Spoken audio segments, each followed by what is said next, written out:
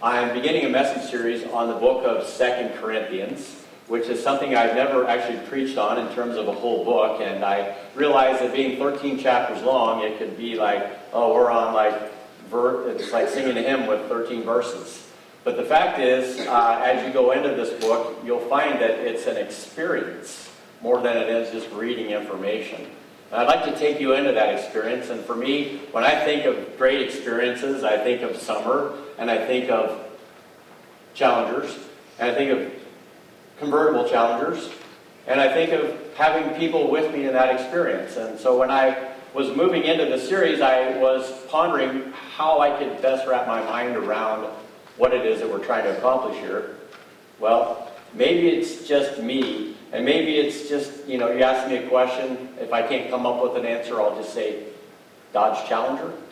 And so perhaps this may be that, but I want to take it a little bit farther and say that if you look at the backdrop of that, it's a Mediterranean scene, and Corinth is in a Mediterranean proximity, and it's the whole idea of going to a place and stopping at, in this case, 4 different stops along the way that help us to understand the book, I think, with maybe a new clarity that we never had before. Or if you've never read the book of 2 Corinthians, which I'm guessing that people aren't pounding the pavement to try to discover, maybe you'll find that it is an undiscovered gem.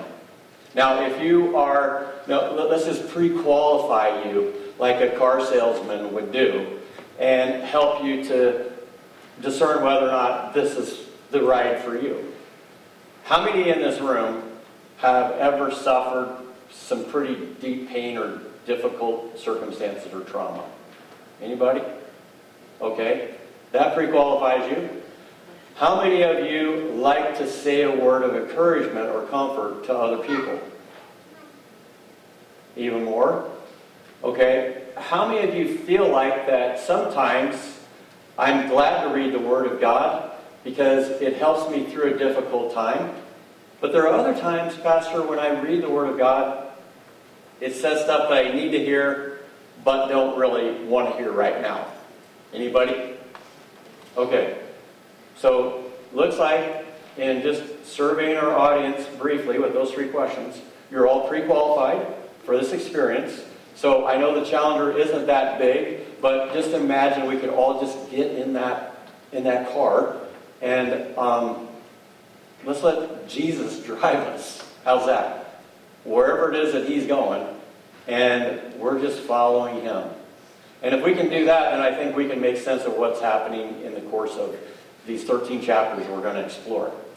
And I'd like today to just begin our experience with God directing the path by looking at the first stop, and that is the good, the bad, and the ugly. Now, does anybody know what I'm talking about when I say the good, the bad, and the ugly? Or am I just old? Well, thank you, Kathy. There's one person who's heard the name Clint Eastwood. Thank you. So there's a Western that came out in the 60s called The Good, the Bad, and the Ugly, and I'm sure you've heard the whistle from it in one form or another because it's just embedded itself in our culture that much. But if you take those 3 words, the good, the bad, and the ugly, and you apply them to your life as you try to follow Jesus, you'll discover there are a lot of good things about following Jesus. There are bad things about following Jesus because it doesn't always go well. And there are ugly things about following Jesus. And I'd like to tell people right out of the gate, you're going to experience all 3. It's not that Jesus intends for the bad or the ugly to happen. It's just that when you ride along with Jesus into the places that He takes us, we do see bad and we do experience ugly. And a lot of times it's because, we're going through some painful moment. Maybe because we're strong in our faith. Or maybe because we're weak in our faith. Maybe we're going through an ugly experience because we're clashing with people who don't really see that the faith is important. Or we're clashing with ourselves because, there's a part of us that just doesn't want to let go. As Paul is writing this letter, I think it's important for you guys to understand something about him. He's a guy just like any other person, only he's well trained in his specialization. And that is to be able to discern the things of God and to teach them effectively. And he has done a pretty stellar job doing that. Almost to the point of maybe even being a little overconfident or cocky. If you can imagine talking about a Bible person like Paul that way, Paul in his own right, as all things being equal, was at the very worst very confident in everything that he believed about the things that Jesus did, and he wanted the world to know. He wanted to impress upon as many people as possible the good news. Hey, Jesus died for our sins, and he rose again for our eternal hope and life in him. And he just wanted to make sure the word got out. Simple enough, isn't it? And he just got in his car and he just started going to different towns, his version of the car, and he began to spread the good news. So far, so good. But have you ever heard of this little phrase, no good deed goes unpunished? You know, one of the things about any Clint Eastwood movie you want to pick, or any Western, or any movie that has an adversary and a protagonist, where there's a good guy trying to do well for other people, there's always somebody that along the way you try to help out. And when you do, you find out that there's a weakness that you feel overcome by because you see a vulnerable person and you want to just step into their world and offer some assistance. Frequently in any Clint Eastwood movie, maybe in a superhero movie, you go and you offer a good gesture and then pretty soon you're pulled in. And not only that, sometimes it's a trap, other times, well, it's just a bunch of drama that ends up costing you a lot. And the Apostle Paul was just simply trying to get the word out, and in the process, he got pulled into some things that I hope you and I can relate to along the way.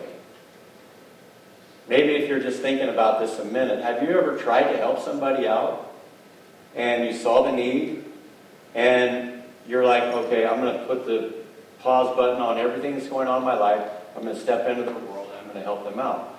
Only to find out it's a lot more complicated than I thought. And you just sort of get pulled into it. My brother-in-law was just here this weekend, and he shared this story. He's a Christian, and he likes to help out other people. And like myself and the person in the back who crashed his mini bike that I said wouldn't mention their name in the sermon, which I haven't so far, he likes motorcycles. His friend liked motorcycles. His friend's motorcycle broke down, and his friend didn't have the money to fix it.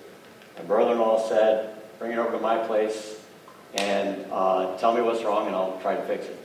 Long story short, he was told that the clutch just needs adjusted. So he said, well, we can help you out with that. Just leave it overnight. I'll work on it tonight. Opens it up, and you ladies are like, this is inspirational, Pastor. Tell me more about clutches and motorcycles. I can't wait. Please bear with me. Okay? So he looks at it, and he says, looks like the problem's a little deeper than I thought. So he takes the clutch apart, and there's a shaft that the clutch sits on, and he says, oh man, the transmission needs help. So he ends up taking the clutch off, pulling the transmission out, taking it apart, and then he said, I didn't have the tool to fix it, so I had to go to Harbor Freight and buy the tool. And then after that, I had to buy the bearing, and I had to buy other pieces. And after about 20 hours worth of my time and $600 worth of my own money, I fixed this guy's bike. And I didn't have the heart to tell him I did all that stuff. Because I just wanted to see him have a grin on his face, and I knew he couldn't enjoy it if I told him I went through all of that. And I said, it's kind of like no good deed goes unpunished. And he said, yeah, it's kind of like that, but the upside is I wanted to do it, and I'm happy to do it. It cost me, but it was worth it. And I appreciated that because he was pulled into something that became much more dramatic than he originally assumed, and it's kind of neutral territory with a bike, but sometimes with you and I, we're pulled into things because we have a love for the people that are struggling, and we want to help them out. We want to do them a good turn. Only to find out, well, it's going to take quite a few more steps and a little bit more of your time than you thought. As we go into this message series, the Apostle Paul is looking at a church, and he's saying, some years ago, I was responsible to see that church planted. And some years ago, there were some people in the church that were kind of stirring it up a little bit. And I wrote a book called 1 Corinthians. Well, I don't know if he called it that, but he just wrote a letter, and that's what it became. And as he wrote that, it was sort of like, I want to tell you from far away what it is that maybe can help you out in the process. And as he's telling these things, he gives a bold vision for the things of Christ. And then he talks about there was a troublemaker, and he says we're going to kind of sort that out. And then he talks about some other issues that the church needs to know about what it means to be a follower of Jesus and how to live that out in the day by day. And he carries on, and it's sort of like, well, he's just kind of like, he's having fun with it, but he's also being stern. And you can tell that he's in a good place as he writes it. He's in a healthy place. And at the conclusion of it, he gives this like bold operatic expression of the resurrection of Jesus. And I can imagine that when people read this book, 1 Corinthians, for the first time in his day, they said, that's a masterpiece. And people will read it and they'll say, he said a heck of a lot of things in there, but oh, it's so good. And for people that are church people like ourselves, we read that book and we say, I need some wisdom on a few things. Like practical things. Like, is it my job to convert people, or does God work on the seed that's been planted and the roots? If I'm thinking about suicide even, some people say that some of the passages he talks about deal with that. And then other ground level things like two people are having a conflict. How do we get them to get along? And Paul is just kind of laying it out there so that you have a ready guide. And he's feeling pretty good about it because as he's writing this, he's getting ready to go somewhere. And the place that he's getting ready to go is a place that was of his own choosing. It was a place called Ephesus. He made the plans. But then God started to direct the path. And that's where it gets interesting. Because if Paul had known the path that God was going to put him on at Ephesus, he may have had second thoughts. But because he had a strong faith, I think he would have went into it. And here's how it played out for him. And then I'm going to find out how this can play out for you. For starters, imagine you just became aware of the good news. You had an encounter with Jesus firsthand on the road to Damascus, and you got this bright vision for a future that clearly is going to be different because of what Jesus did. Well, rose from the dead, cured us of the curse of sin, defeated all the unseen principalities and powers, and on and on. Paul's imagination is just, all of the synapses are firing. He's excited. He's stoked. This is new. It's different. And he discovers day by day, it's so good. So he starts telling people. Then he says, I'm going to go to Ephesus and I'm going to tell those guys about Jesus. Because they need it more than anybody. What was Paul looking at? Now, we can't really relate to his experience too much, but let me just say this. Imagine you lived in a community that was superstitious enough to believe that if you took a portion of your income on a weekly basis and you went to the temple of Artemis and you offered the priest an offering through those resources in hopes that you would appease the gods and they would you could curry their favor, and as a result, you would be successful in life. And to just hedge your bets, you'd go down to a shop that would provide from a metalsmith an idol that would basically be a depiction of this God that can help you with that need. And perhaps you were poor and you couldn't afford the metal version, so you went to another shop and you got a carving of this God that could help you in your understanding of life with your need.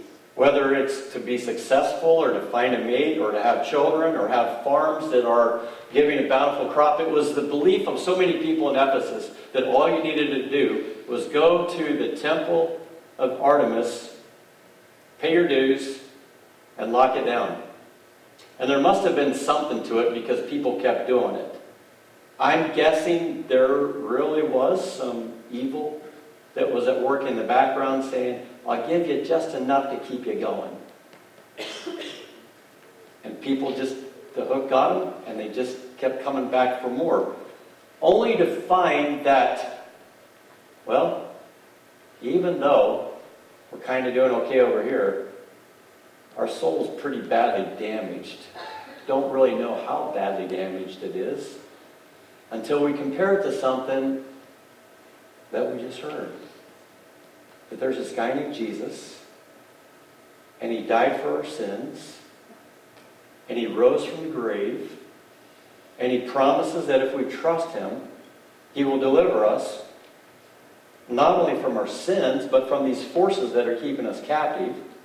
And he'll heal our souls in a way that we will go from maybe complaining or being angry or frustrated or filled with rage or wanting what other people have to a place where we have peace and joy and love. And so this stuff is starting to happen to people in Ephesus. And you're probably thinking right about now, what does this have to do with Dodge Challengers, Pastor? Well, just bear with me, because it sets the whole thing up. You see, the Apostle Paul knew that the good news would change that community. But let me ask you something. If you've ever owned a business, or knew anybody that owned a business, or been part of something that was a pretty substantial revenue stream, and somebody comes into your world and says, I can offer you something better. Matter of fact, it is so good, you don't need that anymore. And then all of a sudden, you're a metalsmith, everything dries up. You're a wood craftsman, everything starts to go away. You're the person that provides the food for the temple offerings, and all of a sudden, you're bringing all of this food in from the country. Nobody needs it. You think people are going to be a little upset? Just a little? Well, I was living in this $1 million mansion up on the hill, but now, van down by the river. You went from up there to down here, and I'm kind of bitter about it.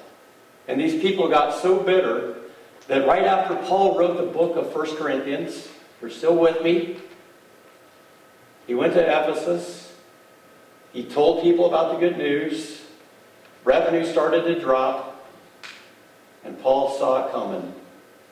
People were angry, business owners were upset. The whole economic engine of the community and the broader region was severely impacted by Jesus.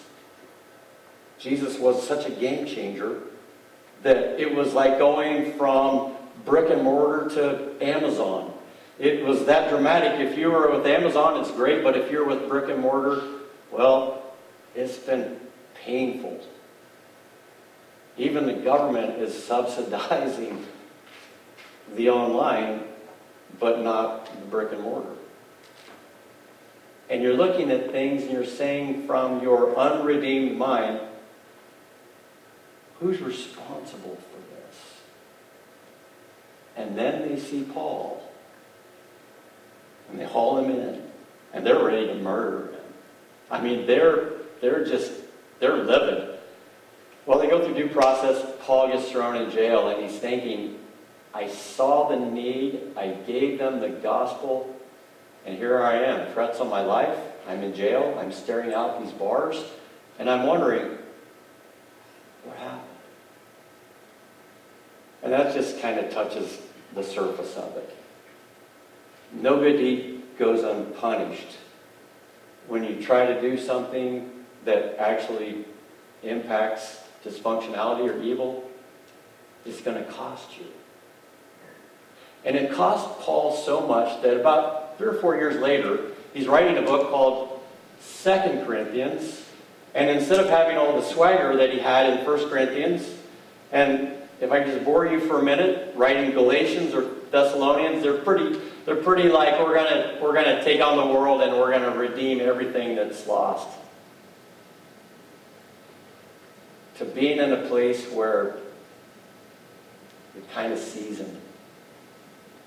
Because it cost you along the way. And you're kind of beat up right now. And you're sort of feeling like that great vision that I had for this thing, or that person, or that job, or that experience. It didn't turn out being what I thought it would be. And I'm not sure what to make of it. And the honest truth is, each of us, from time to time, has those moments, don't we? We get into something and we think that this is going to answer so many questions, when in reality, it just opens up a whole lot more. We get into something and we're like, once I lock this down, my life will be complete. Only to find that it poses its own set of complications. We see something that we think will be a game changer, only to find that, yeah, it does change the game, but the old problems in different forms still remain.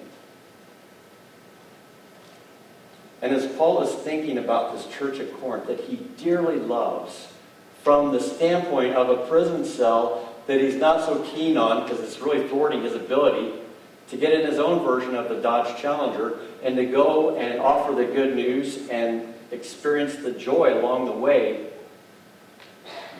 Well, why wouldn't you be better? Why wouldn't you say, God, what on earth have you got me into? You said that we make the plans, which we try to do according to your will, but you're the one directing the path, and I honestly didn't sign up for this. We didn't see this coming. I'd probably be bitter, and have been bitter in some cases. And sometimes I wonder, God, just where are you? And the Apostle Paul wants to help us out here, because he's writing this letter from a person that has been put through the shredder. And as he's writing it, he's thinking not about his own, well, I went to Ephesus, was welcomed by the welcome wagon, went to the chamber, and they were like, it's all good. Met a few people, they showed some hospitality. It was going so well. And then I upset a few people, and then everybody turned against me. And people started beating me and spitting on me. And, oh yeah, the person who brought the good news in the first place, that happened to him. And Paul could really just draw out the drama. Have you ever just gone through that experience and you've told other people, this is what I went through, this is the pain that I've experienced, and almost like you're feeling a victim at the end of the whole thing? Paul never says, I'm a victim. Matter of fact, he doesn't even bother to tell us what happened. People have to piece it together, because he does something that we don't do. And this is where I'm going with this, my friends.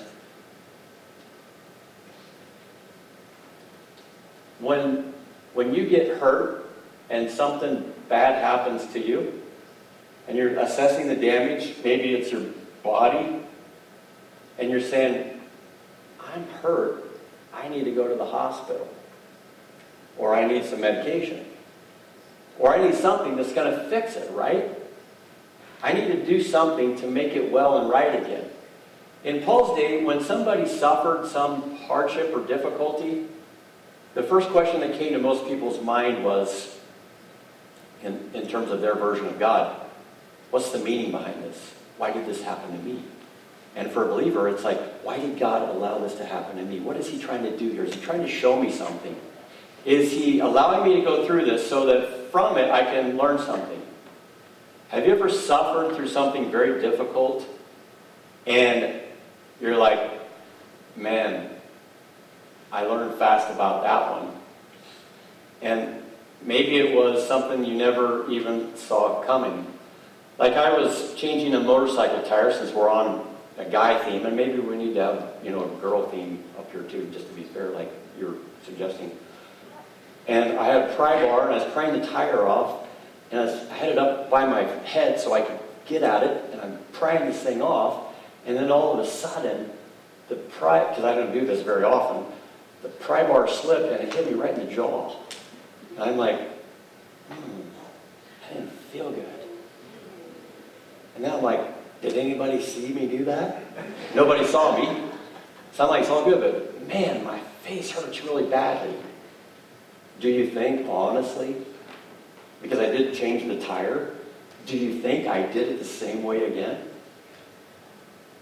Not on your life. Because it was so painful, I'm like, I'm not even touching this thing for a while. I'm just backing off. I learned the more painful it is, the quicker the learning curve. And it's not like God is saying, I want you to go through painful moments so you'll learn quickly. It's just that God is saying, when painful moments happen, step back and ask yourself, what does this mean? What is God doing? How is God going to use this? Now here's Paul. He's in the middle of his pain. And he says these words. He says this, for starters, coming from 2 Corinthians. Let's just put the first scripture slide up there. He said, the load we had to carry was far too heavy for us. It got to the point where we gave up on life itself. Yes, deep inside ourselves, we received the death sentence. And if that's all you read, would you agree that he appears to be clinically very depressed? He's despairing. And he's thinking, I didn't sign up for this. I got the good news. Oh, I heard the call. I got the good news. I went and I shared it. And now, I feel like I'd rather just be dead. It's gotten so weird and difficult. And so he's saying, deep inside my gut, this is painful. But then he goes on to say this. We're under all kinds of pressure, but we're not crushed completely. We're at loss, but we're not at wit's end. We are persecuted, but not abandoned. We're cast down, but not destroyed. So he encouragingly tells us, it's painful, but didn't kill us. So you're thinking, I'm here at church, I'm wanting to follow Jesus, and is this what the pastor's saying will happen to me? Probably not, but you will have your own painful moments. And when you do, God is saying, pay attention. I'm working through this trial that you didn't see coming, and now you're in the middle of it, and now you're having to process it. And Paul says, carries on his thought. Let's move on. Here he looks at this, and he basically says this. I'm carrying around the deadness of Jesus, that is, the death of Jesus, so that the life of Jesus may be revealed in me. What on earth is he talking about? Other than to say that the death of Jesus and everything that the Son of God did on our behalf was a way of allowing the humiliation of death to begin to help you see where true life is sourced. If you're going through a dark valley, sometimes it's God's way of saying, there's some things you need to die to. Maybe you're being too prideful. Maybe you're being too greedy. Maybe this difficult time you're going through is a way of helping you to slow down and focus. Maybe you need to die to some priorities so that you can live to good priorities. And Paul is telling us all of this to say that the only reason that I'm still here is because of Jesus. Well, the babies are crying already, and I've upset them, and I hope I haven't upset you guys too much, so let's move on quickly. Perfect for babies, right? The God of all comfort, who comforts us in our trouble, so that we can comfort people in every kind of trouble through the comfort with which God comforts us. What is the key word here? Comfort. You guys like to be comfortable? And so you're sitting in pews, which means that you like something even more, better, hopefully. And that's the Word of God. Do you guys like to go home and sit on an easy chair sometimes after a long day and prop your feet up? Feels good to be comfortable. Do you think that's what he's talking about there? Well, when Paul writes this, it's the first thing that he says right out of the gate. Because he knows something about all of us. We carry pain. It could be because we're like my friend Alice, whose feet hurt today, because she was dancing in the streets at the car cruise. That's a good kind of pain. But it could be a bad kind of pain. Yeah, my knees are not doing what they used to do. Or it could be a soul pain that says, I have lost a loved one. And it's gut-wrenching. Or it could be the kind of pain that says, I can't get this to work. All of us have something. And when Paul writes this, he's writing not as a person saying, you got a problem? You got a question? I got an answer. He's writing at the gut level saying, I know you guys are hurting. And I'm no stranger to hurting. But I want you to know that when you are hurting, there's meaning that God wants you to gather from that. Not just so you can feel better, but He's got an even bigger purpose in mind. Yesterday, after I had a conversation with someone, they were talking about persons that they know are experiencing grief. And this person I know had a loved one that was killed, and they said, I know what they're going through. Is there anything that we can collaborate on to create a means by which, when people lose a loved one, they can have somebody come alongside and say, I know what you're going through. There's nothing like it, is there? I mean, I can tell you as a pastor, this is what you're going through, and this is how you need to deal with it. But if I've never done it, it doesn't ring very significantly. But there's nothing like a person who is living in that moment where they just received some news that this may not go well.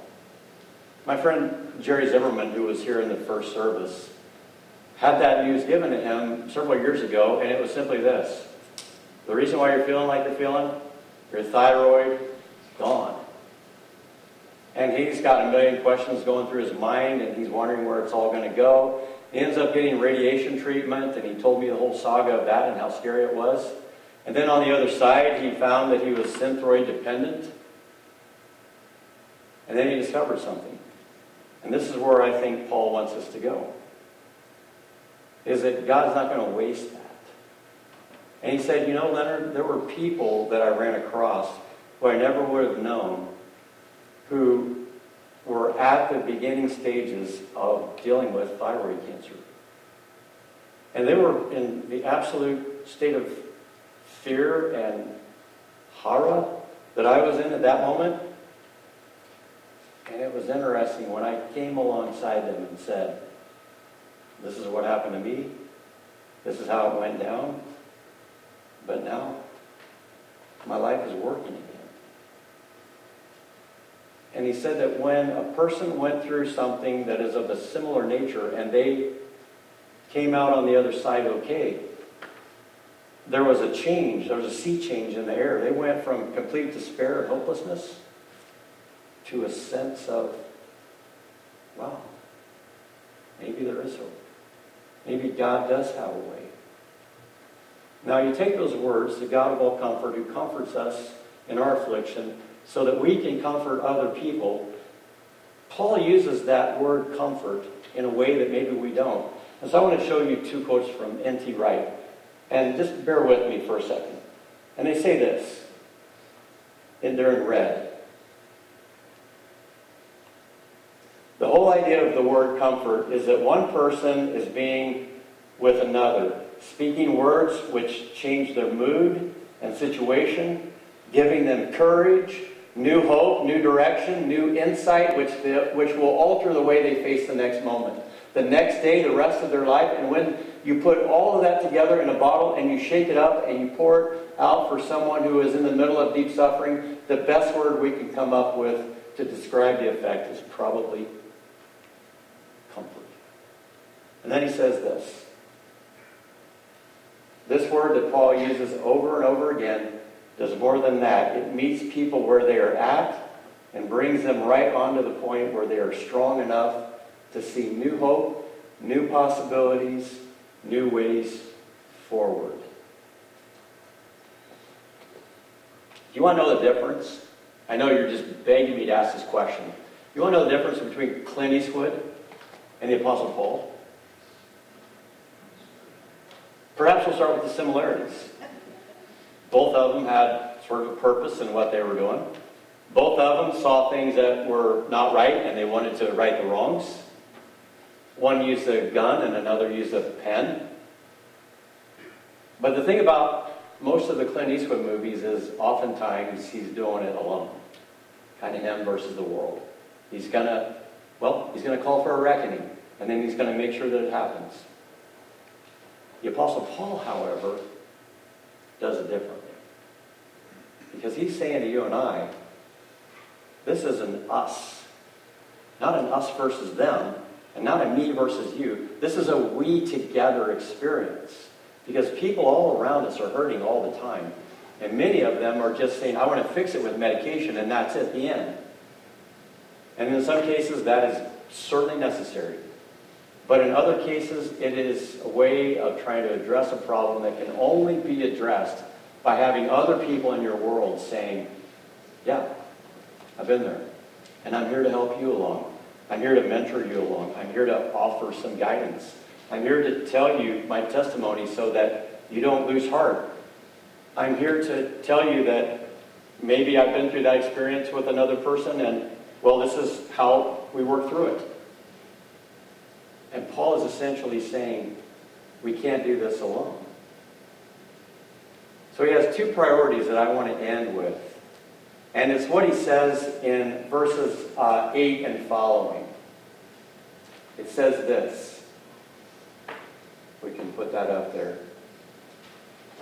Let's move on to the next one.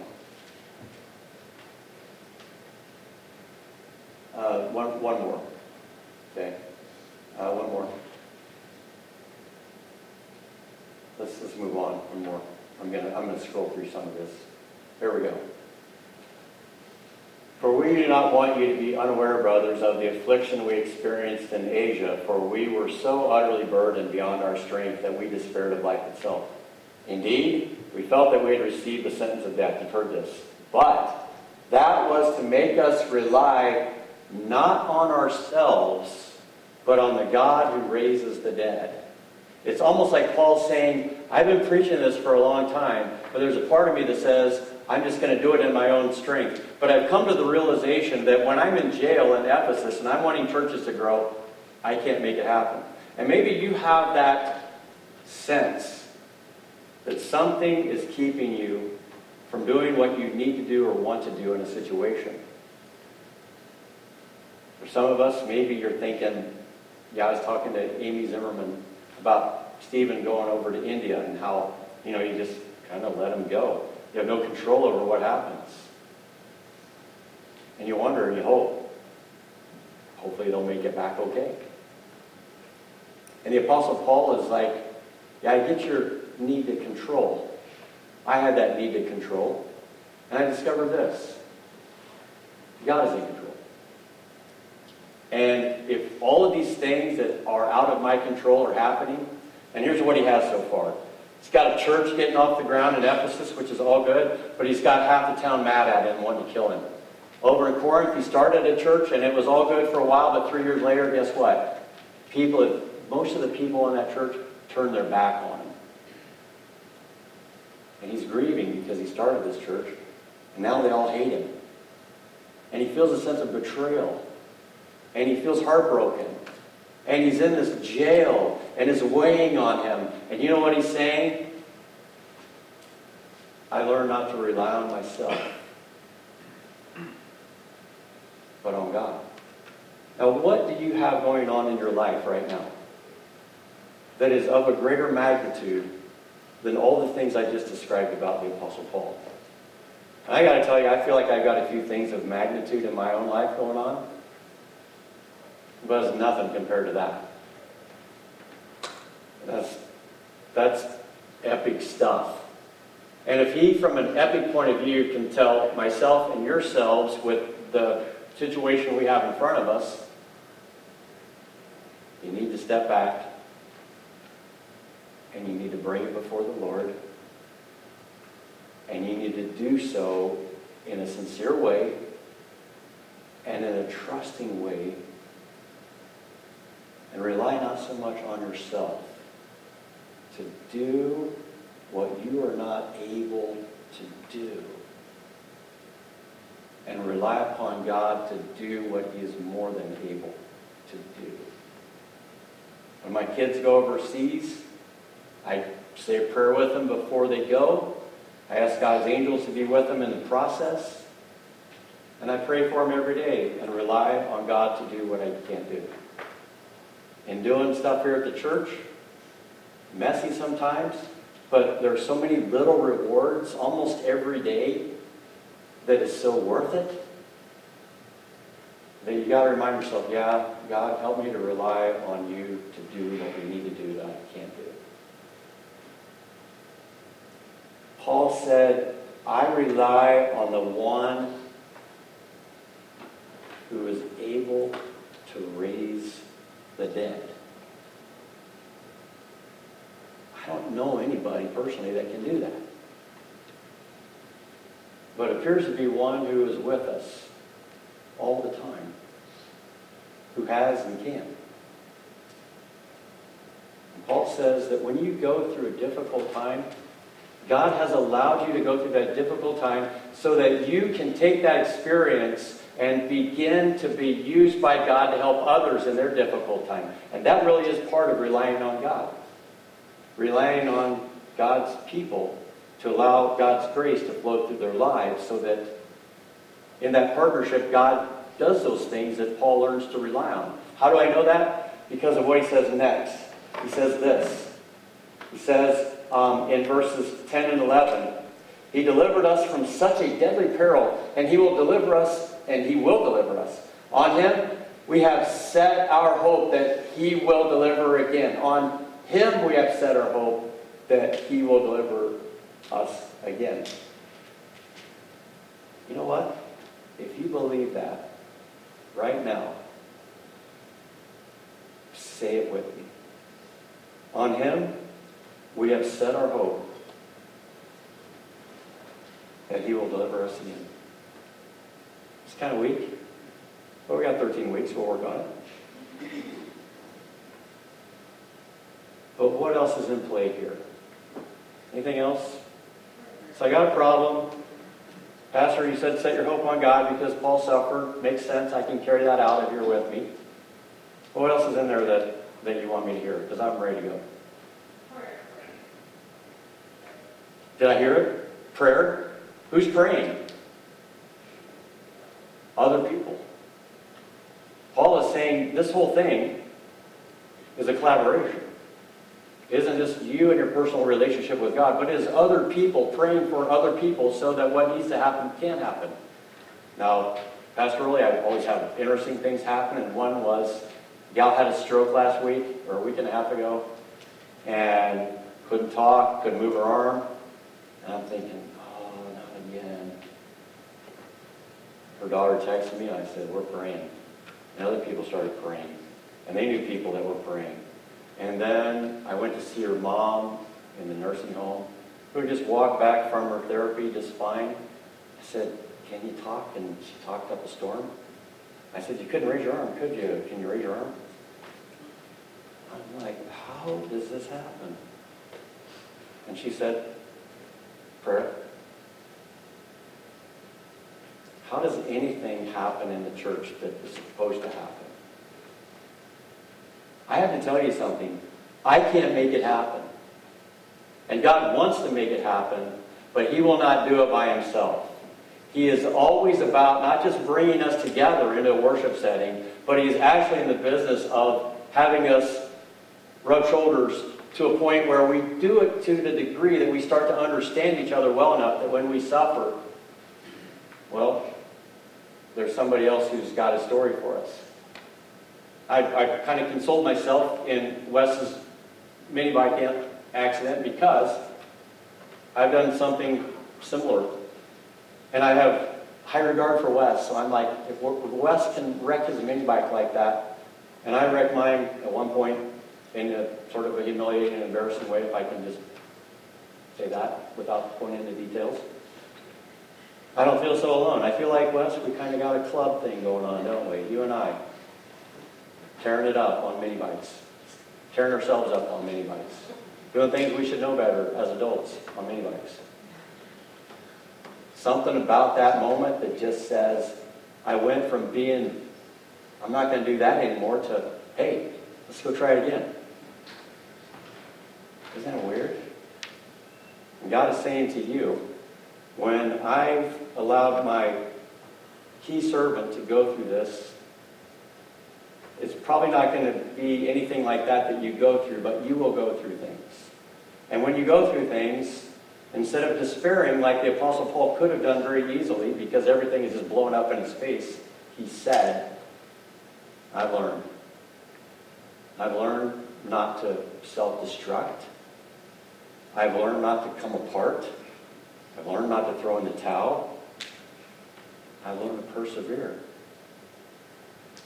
Because over here, God's working, and over here, people are praying. And I've discovered, no matter what, that's how it works. I don't know what you have going on in your life, but I'd like you to know if there's anything that we can pray for, we do, and want to pray for that. And some of you do write faithfully on your Connect cards things to pray about, which we love to pray about. But others of you say, I don't know if I can trust God. I trusted him here and he was good. I trusted him here and he's good. I trusted him here and he was good.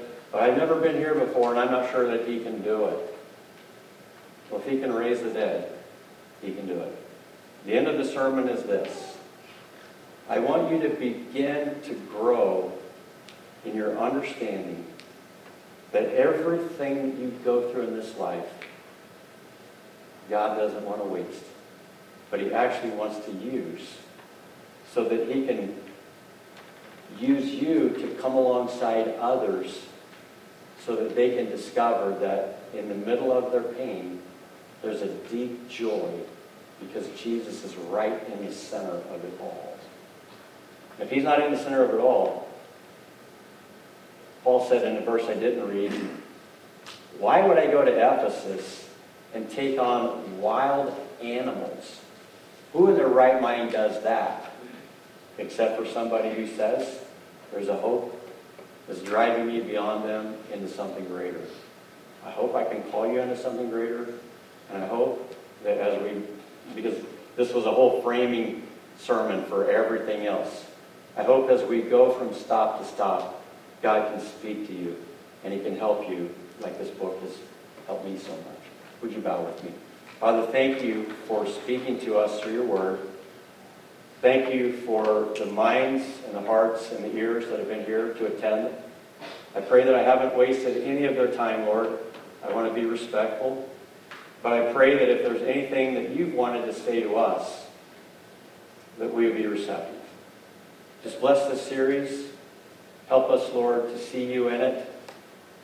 And along the way, discover a deep joy that maybe we don't have because we had the courage to say, count me in. Amen.